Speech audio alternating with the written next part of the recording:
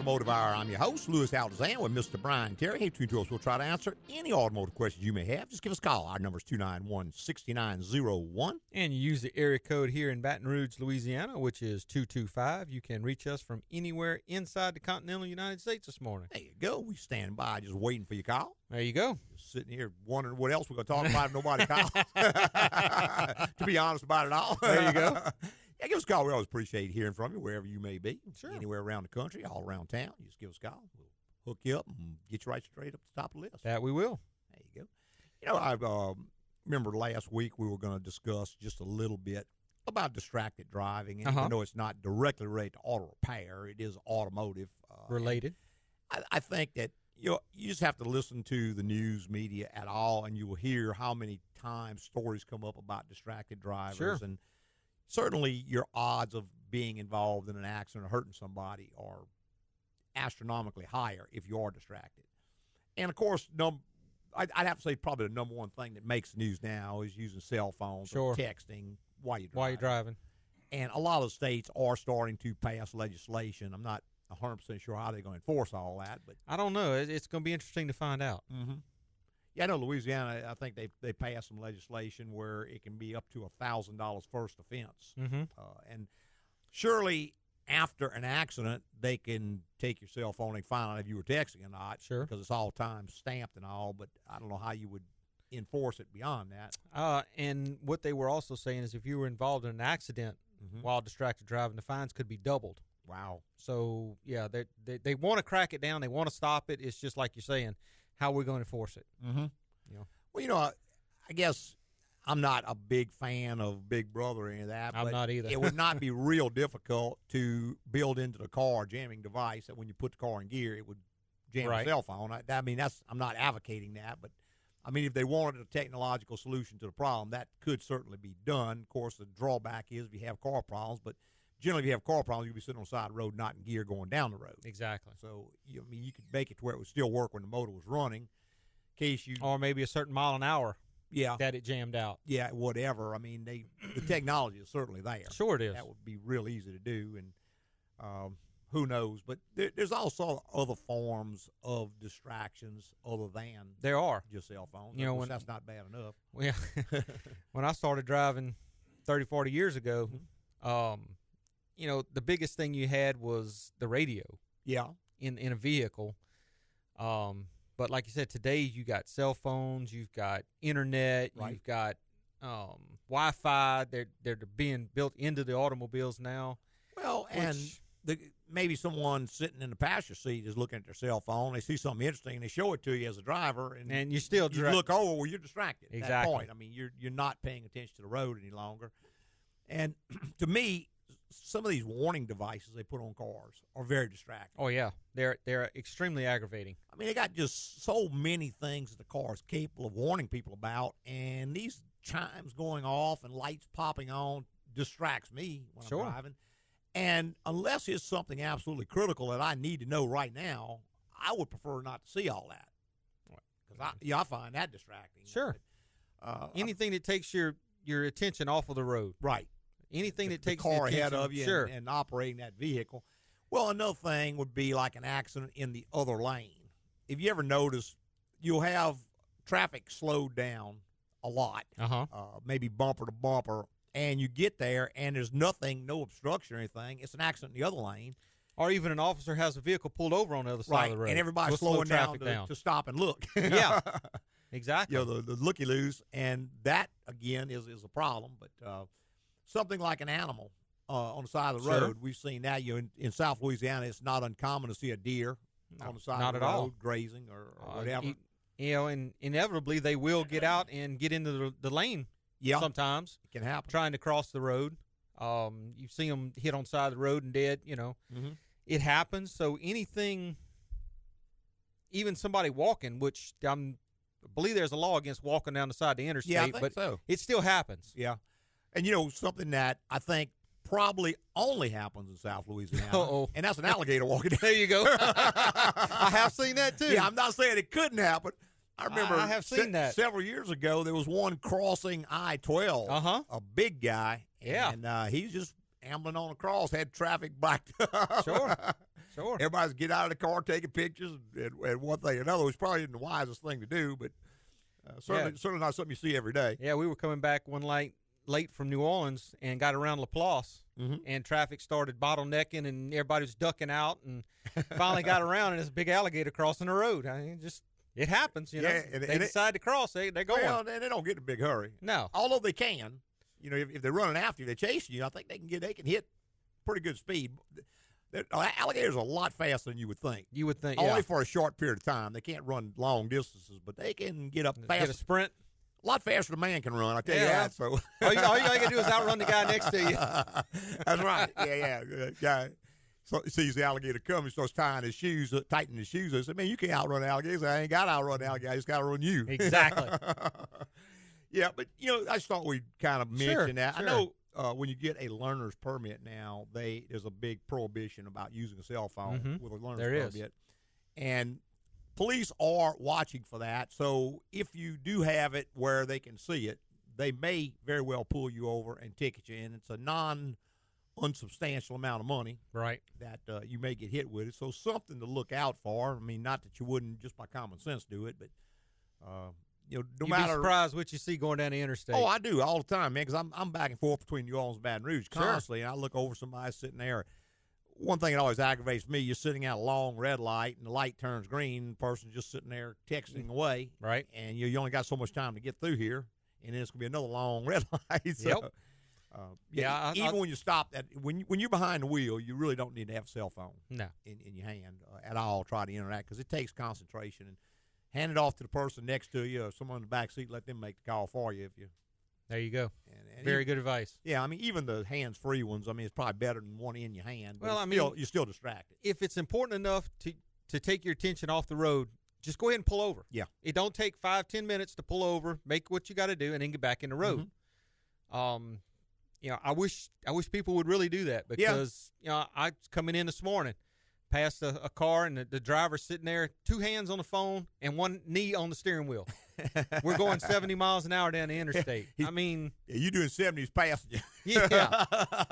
So, it gets bad sometimes. Well, a lot of people will say, they'll talk about like the autonomous cars, which obviously are coming, self-driving cars. Oh, my God, I don't want a computer. I said, look, that computer can't do one bit worse than the average driver. Oh, exactly. At very least, it's not going to get distracted. It's going to just execute its program. It's not going to get mad. It's not going to get its feelings not hurt. Not going to get road rage. That's right. So I think that'll probably be the ultimate solution if and when we do finally come out with the self-driving cars. I know a lot of people that could use that feature. Oh, yeah, absolutely. Absolutely. So, anyway, I thought we'd just kind of mention that. Another thing that you had mentioned earlier before it came on the air, and that is cars and maintenance. We've been taught that maintenance is a really good thing, and proper maintenance is a really good thing. And that's the key word, proper. Improperly done maintenance can be worse than no maintenance at all. Sure. And a lot of the car manufacturers know this. Well, they've realized it. And they even realize that maintenance in their dealerships a lot of times is not done properly. And that's one of the reasons they're moving away from suggesting or even in many cases allowing maintenance on their cars, because they realize getting this car through the warranty period is probably easier with no maintenance at all than to have some jughead in the dealership screw the maintenance up, do it wrong. And so that's why you're seeing vehicles now that cannot be maintained over a lot of things. And we're going to go into that way more in depth here in just a minute, but we're going to go ahead and take our first quick little break. Be right back with a whole lot more. Ever plan to motor west?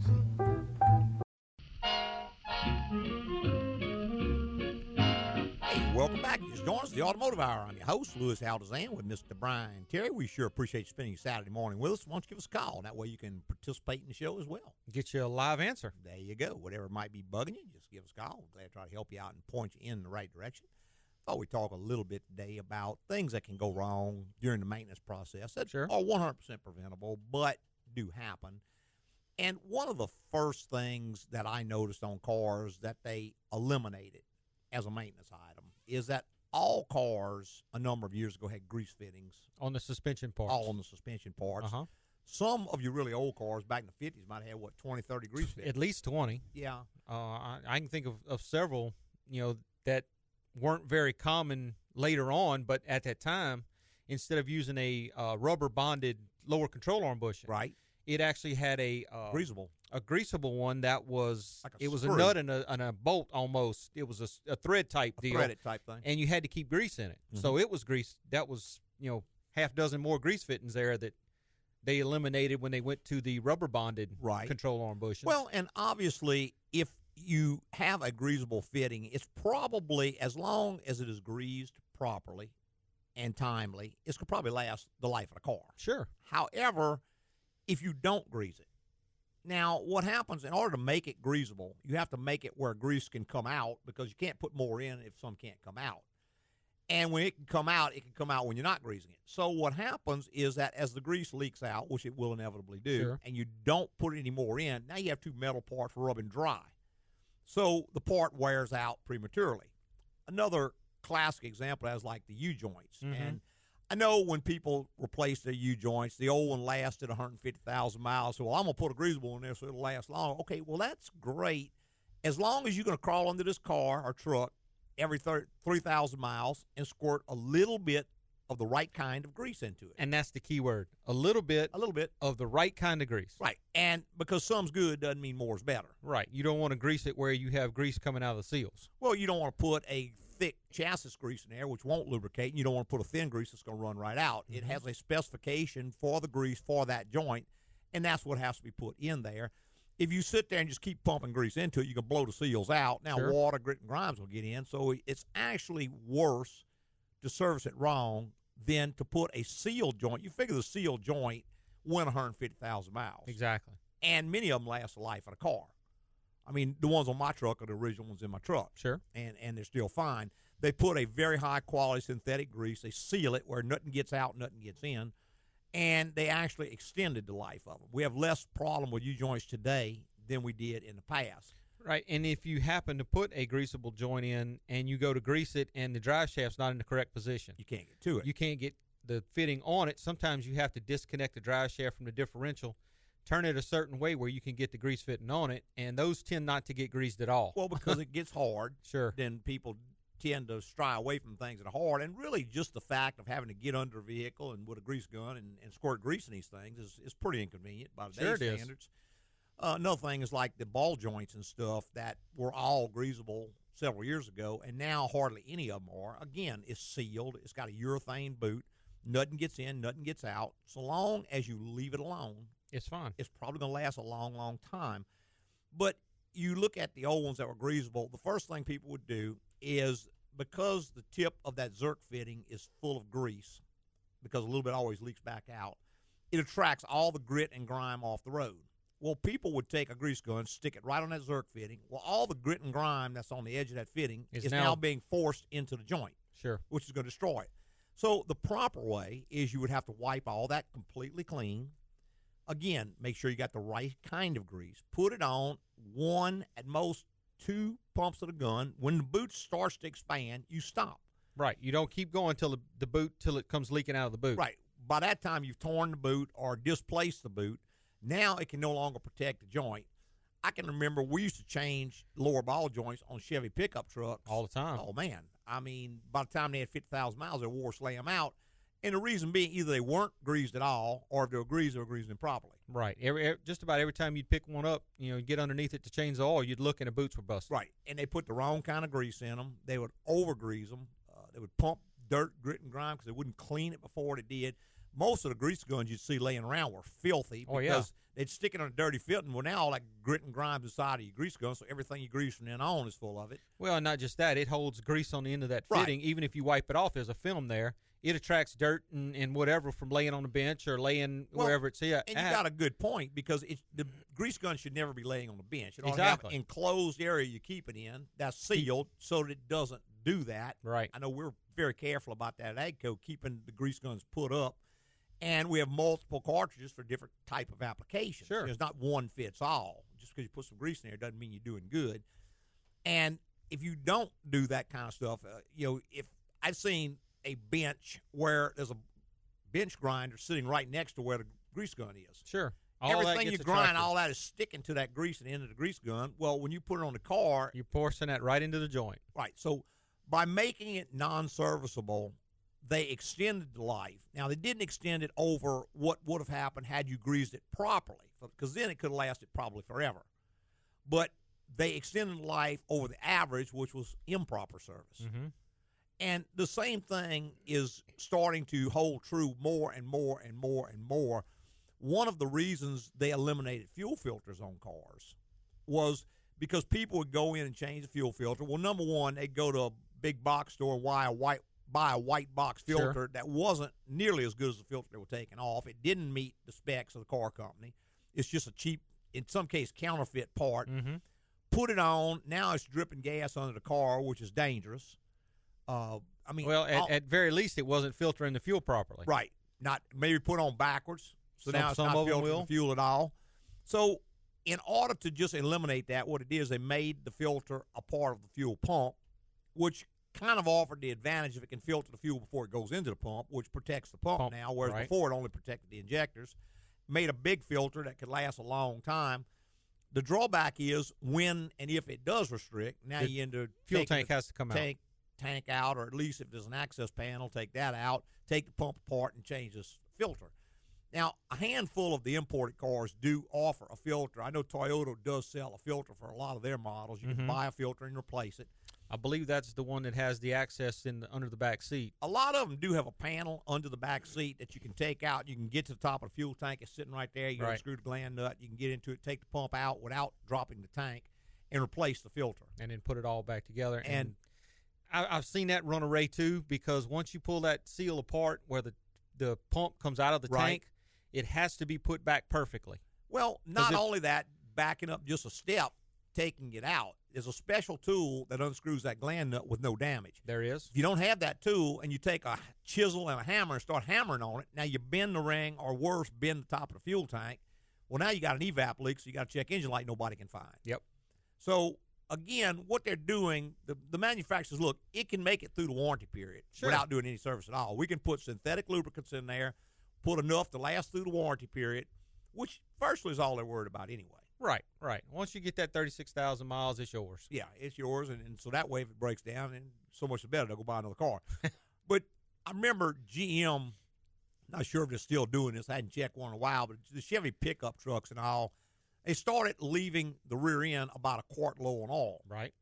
And every time you check one, they were a little bit low.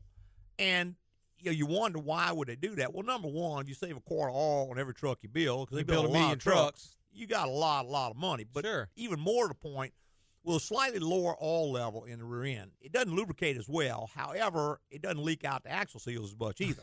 Or the pinion seal. Because they had a lot of trouble with the axle seals leaking on them.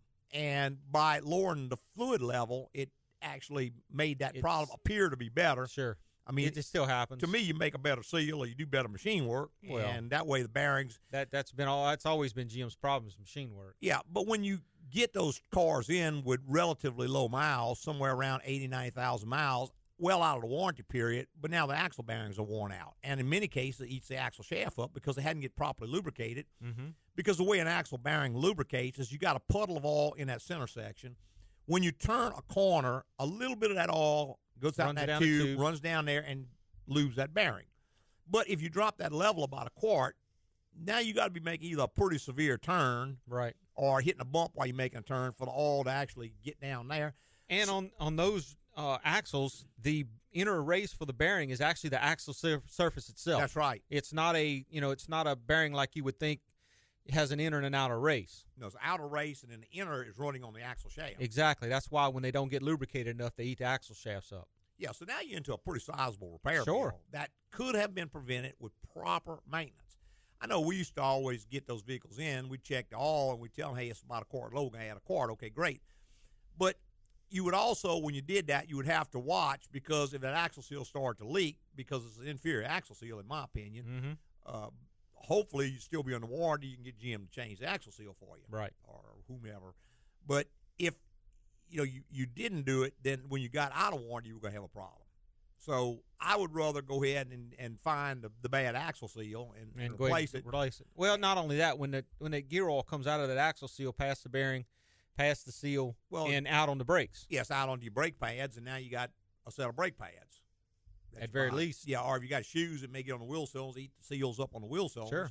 So it turns into a bigger problem than just a leaking seal. Well, like anything with maintenance, if it's not done or not done properly, it's going to end up a much bigger problem. Sure. Than the actual maintenance was.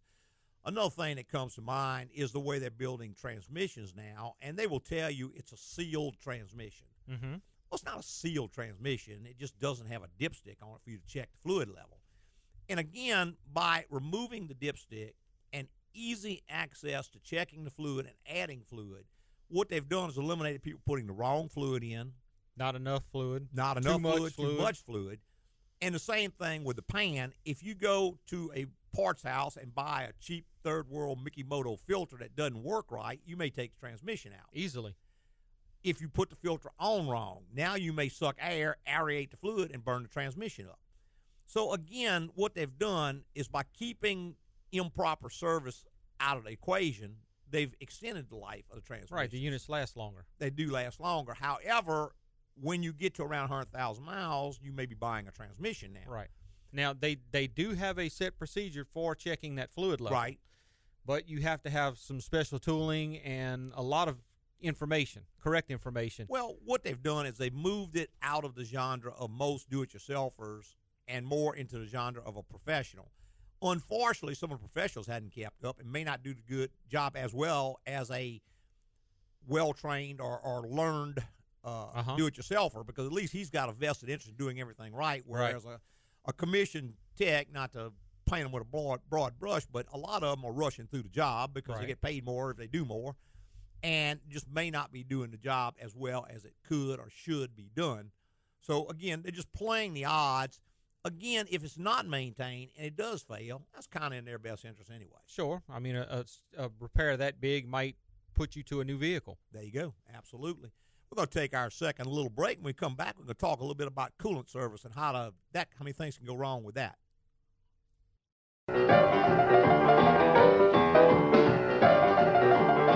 Stirring up conversation for the capital city. Talk 107.3, the new flavor of talk.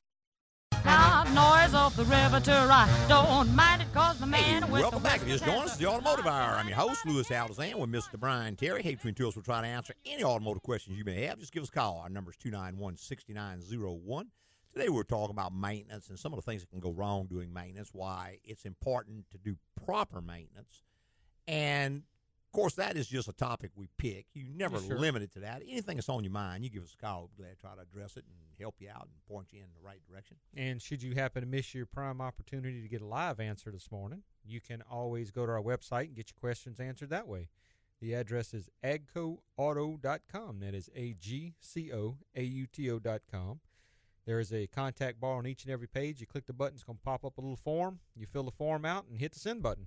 There you go. Couldn't be any easier than that. I'd be glad to try to help you out and point you in the right direction. I mentioned just before the break about one of the things we see. I've had people come in and their cooling system was just totally wiped out. Mm-hmm. I mean, and there's nothing that will pretty much kill a car faster than a corroded cooling system because it's so invasive. It goes in almost every part of the car, engine-wise and under dash-wise. And by the time you realize you've got a problem, it's usually a big problem. Sure. Had a guy come in and car started overheating. Thermostat was stuck on it. Pulled the thermostat out, and it was just a mass of rust. Mm-hmm. And like I told him, I said, I can change the thermostat, man, but this is on the beginning of your problems. Your heater core is going to go out. This is going to go out. Why? I said, well, because maybe you never changed it. Well, I change it all the time. He said, I change it about once a year. I said, okay, well, how do you do it? He starts telling me. And I hated to break his heart, but he was doing it completely wrong. Sure. And he's putting the wrong coolant in it, number one. He's adding city water with a hose to the coolant. I mean, you're dumping chlorine and fluoride and all kinds of other chemicals into the system. That system's not designed for those. That's right. So changing the coolant properly will greatly, greatly extend the life of the car. It will. It's something that's really necessary, but doing it improperly is will kill probably it in a as hurry. bad as not doing it at all. In Sure. some cases, worse than not doing it at all. Let's see. We've got Donald on the line. Good morning, Donald. I'm sorry, David. Hey, My eyes aren't as good as they used to be. Hi, David. Good morning. how you doing? Good. Doing great, man. Last week I heard a guy talk about a drain and fill on a escape Okay. on the transmission, Yes, sir. like every 20,000 miles. Mhm. Said, yeah, that might be a good thing to do. Yes, sir. My wife has a 2015 Jeep Renegade. And it's got that 9-speed transmission that may not be the best. Is Okay. that something good to do for that transmission, or can it be done? I don't know if there's a drain plug on that or not. I'd have to look it up in service data. There's just so many of them out there now, David. I can't keep track of all of them. If it's got a drain plug, it certainly wouldn't be a bad idea. I think that one does have a pan that you can remove and do a proper service.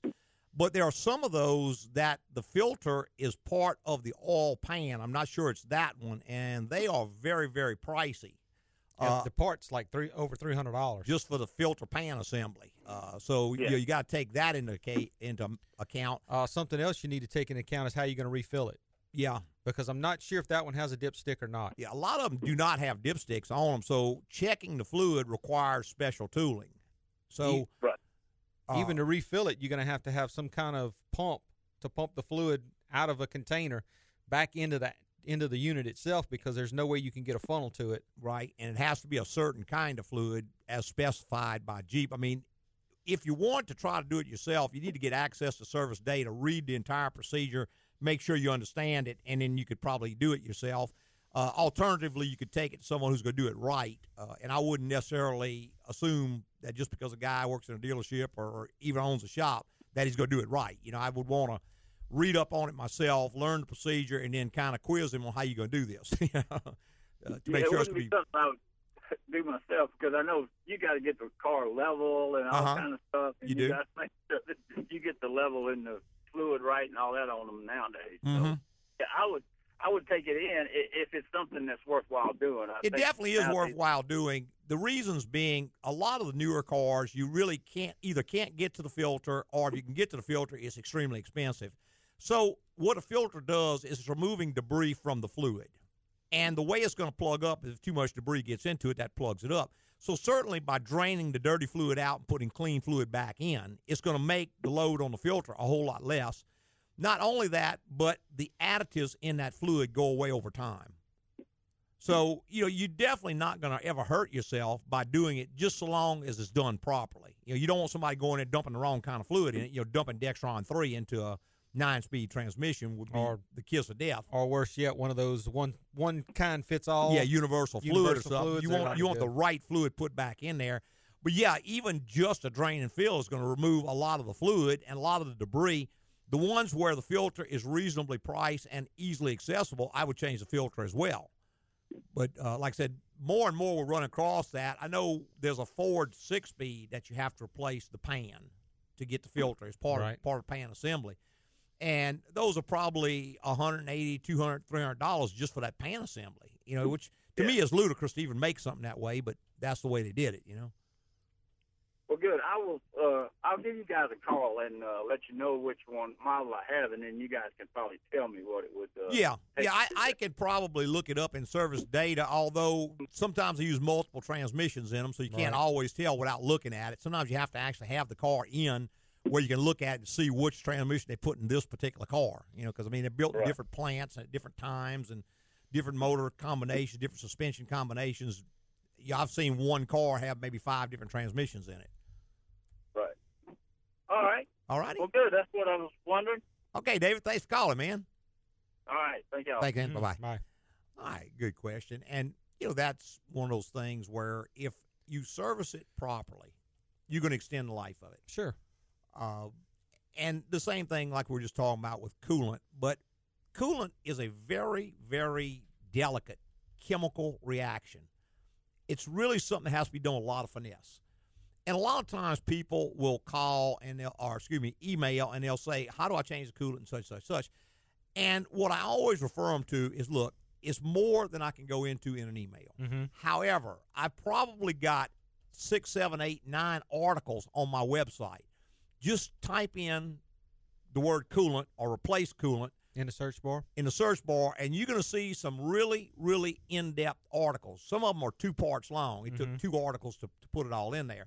But it will go really into depth about how you have drain plugs on the side of some engines. Not all of them have it. Right.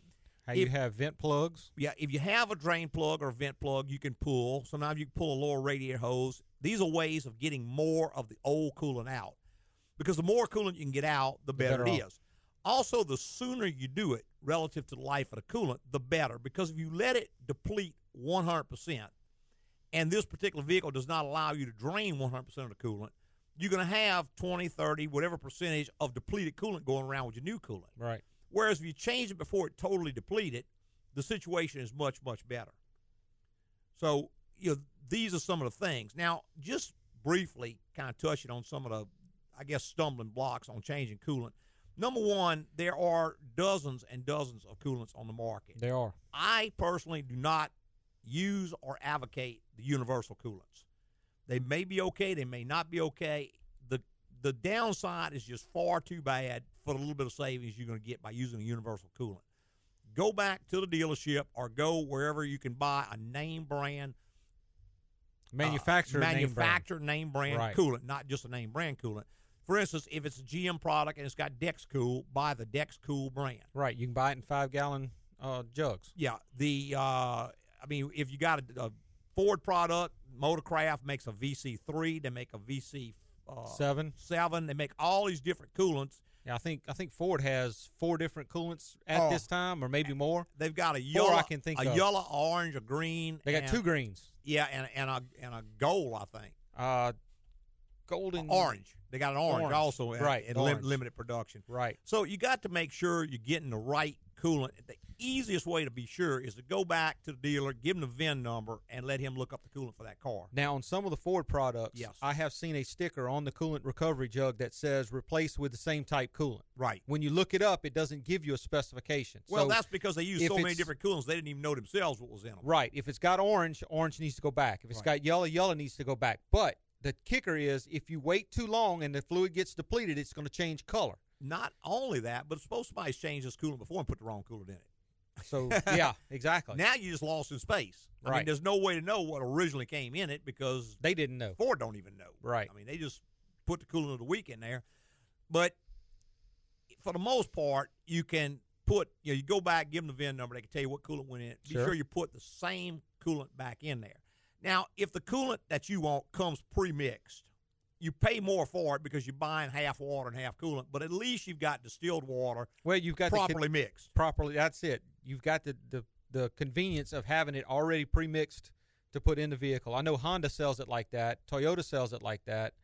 And again, it's because people weren't putting mixing it correct. right. They were either putting city water into it, which, like I said, has chlorine, has fluoride, has all kinds of chemicals in there. It may be may have minerals in it that you don't want in the cooling system. Or not mixing it the right mixture. Well, putting the wrong mixture, in other words, instead of putting 50-50, which is going to work in 99% of the country, they would put, some's good, so more's got to be better. Well, that's not necessarily the case.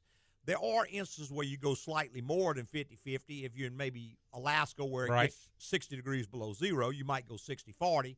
But because that works there, doesn't mean that's going to work in South Louisiana. Exactly. Because if you do it here, you're probably going to corrode the cooling system because it doesn't have enough coolant to protect it, and you may overheat. Exactly. Because not only does the glycol cool the car, heat the car, it also cools the car. So having an insufficient or over amount in there can end up causing you other issues. So the right amount, 50-50, and it has to be pre-mixed. So if you got your concentrate, what you have to do is get some type of, and the key word here is clean container, not some dirty bucket with grease in it or whatever, because nothing goes in that cooling system other than distilled water and the coolant that's made for it. Pre-mix it in the exact right measured amounts and then add it to the car. Because I've seen people take and dump a gallon of coolant in and then top it off.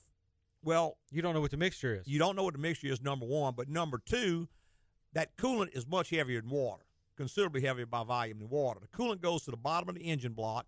Certain engine blocks, that coolant does not circulate. It's just in the water jackets. It may thermally rise and fall a slight amount. The water is going around the cylinder heads, which is where all the heat is, so you overheat the cylinder heads. Mm-hmm. You corrode the devil out of everything, and all the coolant's sitting down around the cylinder wall, so it's not cooling the cylinder walls.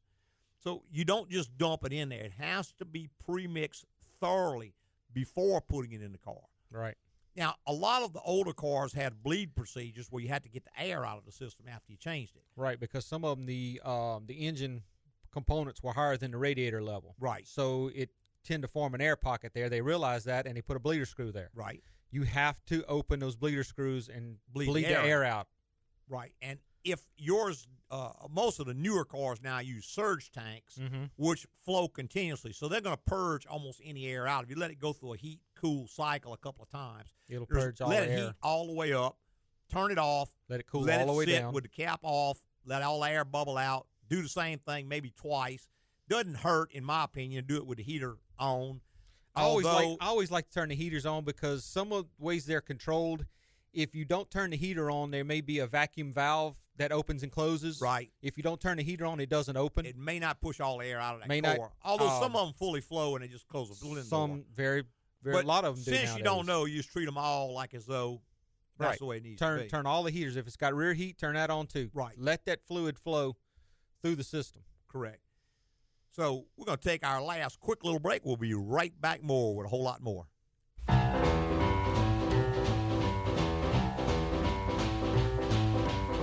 Well seasoned with a fresh take on the news. Talk 107.3, the new flavor of talk.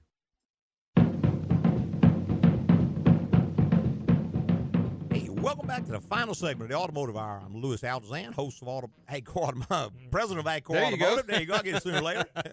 Got our lead tech, Mr. Brian Terry, right here in the co-pilot seat. Hey, between tilts, we'll try to answer any automotive questions you may have. Still got a few minutes. Go ahead and give us a call. Talking about coolant and just a couple more items that I'd like to mention on that. Number one is the original coolant in your car was put in. Every part of the car was new. The radiator was new, the heater core was new, the hoses were new, the engine block, everything was new. And that's why they give it a 5-year. Yeah.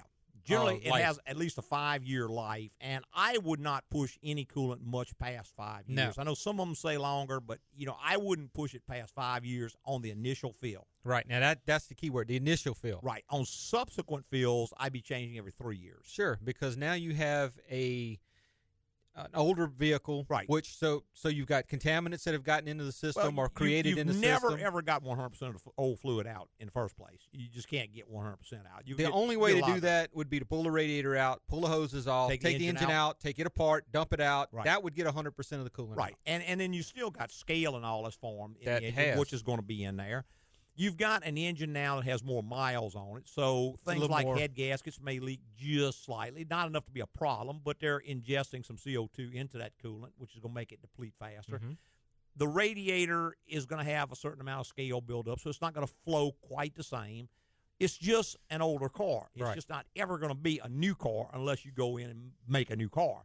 So on subsequent fills, you want to replace it every 3 years. Sure. You build it, and these are the way. Get the information, first off. Buy the right coolant. Do not fall for this universal stuff. Mm-hmm. Mix it properly with distilled water. Do a complete and thorough job.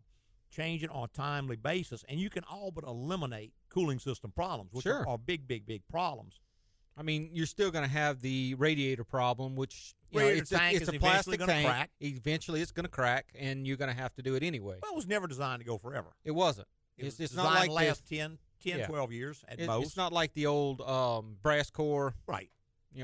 Radiators we used to have back in the day. Well, which is another point, and that is that when you get to about 12 years, even though you're not having any problems, you might want to consider just going to replace your radiator. Sure. Just to save it's an unpleasant surprise. It's on borrowed time already. Well, it is. It's pretty well, we generally, when we're doing some work on the car that involves removing the radiator anyway, the cooling system's drained, the radiator is removed, I'm going to always suggest, hey, this thing is 12 years old. Right. Now's Do you the want time. to replace it? Well, it's not having a problem. No, it's not. But we know it's on borrowed time. They don't last forever. Right. And they can last long. Usually they don't give any warning. Usually they just split and the coolant runs out. Some give a little warning. Some start losing Some coolant. will start losing coolant slowly. Some don't. But if you're on vacation and you're on the interstate and this thing breaks, it's going to be very, very inconvenient to deal with. If you're planning on keeping the car, I personally consider a radiator as part of a maintenance. It is nowadays, yeah. Yeah, the way they are built nowadays. Now, one last thing that you mentioned during the break, and that is when you let your engine warm up. After a coolant service. Mm-hmm. After you got the service done, you want to let the engine warm up to full operating temperature. And today's vehicles, most of them now have electric cooling fans. So you get two things with that. You let the engine warm up until the fan comes on. Mm-hmm. Now, when the fan comes on, the thermostat opens, the coolant starts flowing through the system like it's supposed to. It also lets you know that the fans are working. That's right. Because a fan that is not, even one fan that's not working, will give you an overheating problem. Well, and let's say you've got one fan working and one not working, and it's in the middle of the winter, you just didn't notice it. But when summer comes, you're going to have a problem. You want to know that right now. Sure. Not only that, but if, let's say, the fan on the air conditioner, the condenser fan, is not working, well, that can lead to severe compressor failure and all these kinds of things. So if you look down and one fan works and the other one doesn't, then you still got a problem. Right. And the way that these systems are set up, some fans run at half speed. Some fans are controlled by a module that controls them over a variable speed fan. Mm-hmm. So you just have to know your vehicle and how it operates. That's right. You know, some of the GM products, if the air conditioning's on, the fans will come on at a certain temperature. But let's say you got a coolish day out, you do not run the air conditioner. I forget the exact number, but I want to say it's about 220 plus degrees before those cooling fans will come on. I've actually got one in the shop right now. The fans come on at 226. Right, 226, 227. I've seen that. And that's low speed. High speed comes on at 235. Wow. Yeah. So we get a complaint generally every year when it starts cooling down and people quit using the air conditioner, which is not too many days in South Louisiana. Exactly. And they say, well, now my car's overheating. And you look at it and it's going about 2/3 of the way up. Mm-hmm. But again, the fan is not coming on. That is programmed into that system. That cannot be changed. That's just the way GM built the software. Car, which I think is too hot, but, I mean, apparently they didn't. If you turn the air conditioner on, even though it's going to cycle a lot, it'll cool it back down. Sure, because it's pulling that air across the radiator. It's the fact that it's cooler outside that you're not running your air conditioner. So now it doesn't need the condenser fan, so it doesn't start that. The other fan doesn't come on until it's on the verge of overheating. Sure. I think the overheat code is 256 on that vehicle I'm working on right now. So when the temperature reaches 256, it actually turns the check engine light on and starts shutting down cylinders trying to cool itself off. Right, you're actually doing damage at that point. Exactly. So, hey, I see we're just about out of time. I want to start getting ready to wind on up, get on out of here. I'd like to thank all our podcasters for listening this week and every week. Tell your friends, go to your favorite broadcast or rebroadcast service, find a written review, and fill it out for us. Hey, we sure appreciate when you do that. It lets us know we're doing a good job. It also moves us up in the rankings. So if someone types in a generic term like auto repair show, ours comes up close to the top. Ours will come up close to the top because it has more ratings. And we've got excess of 300 5-star ratings. So that's wonderful. Really, really positive thing for us. Sure. We're really good. Lets us know we're doing a pretty good job. So I guess we'll keep doing it. Keep on trying to do it. Do it the same way or even make it better. There you go. Hey, preceding was opinion based on our experience in the automotive industry. Have a great weekend.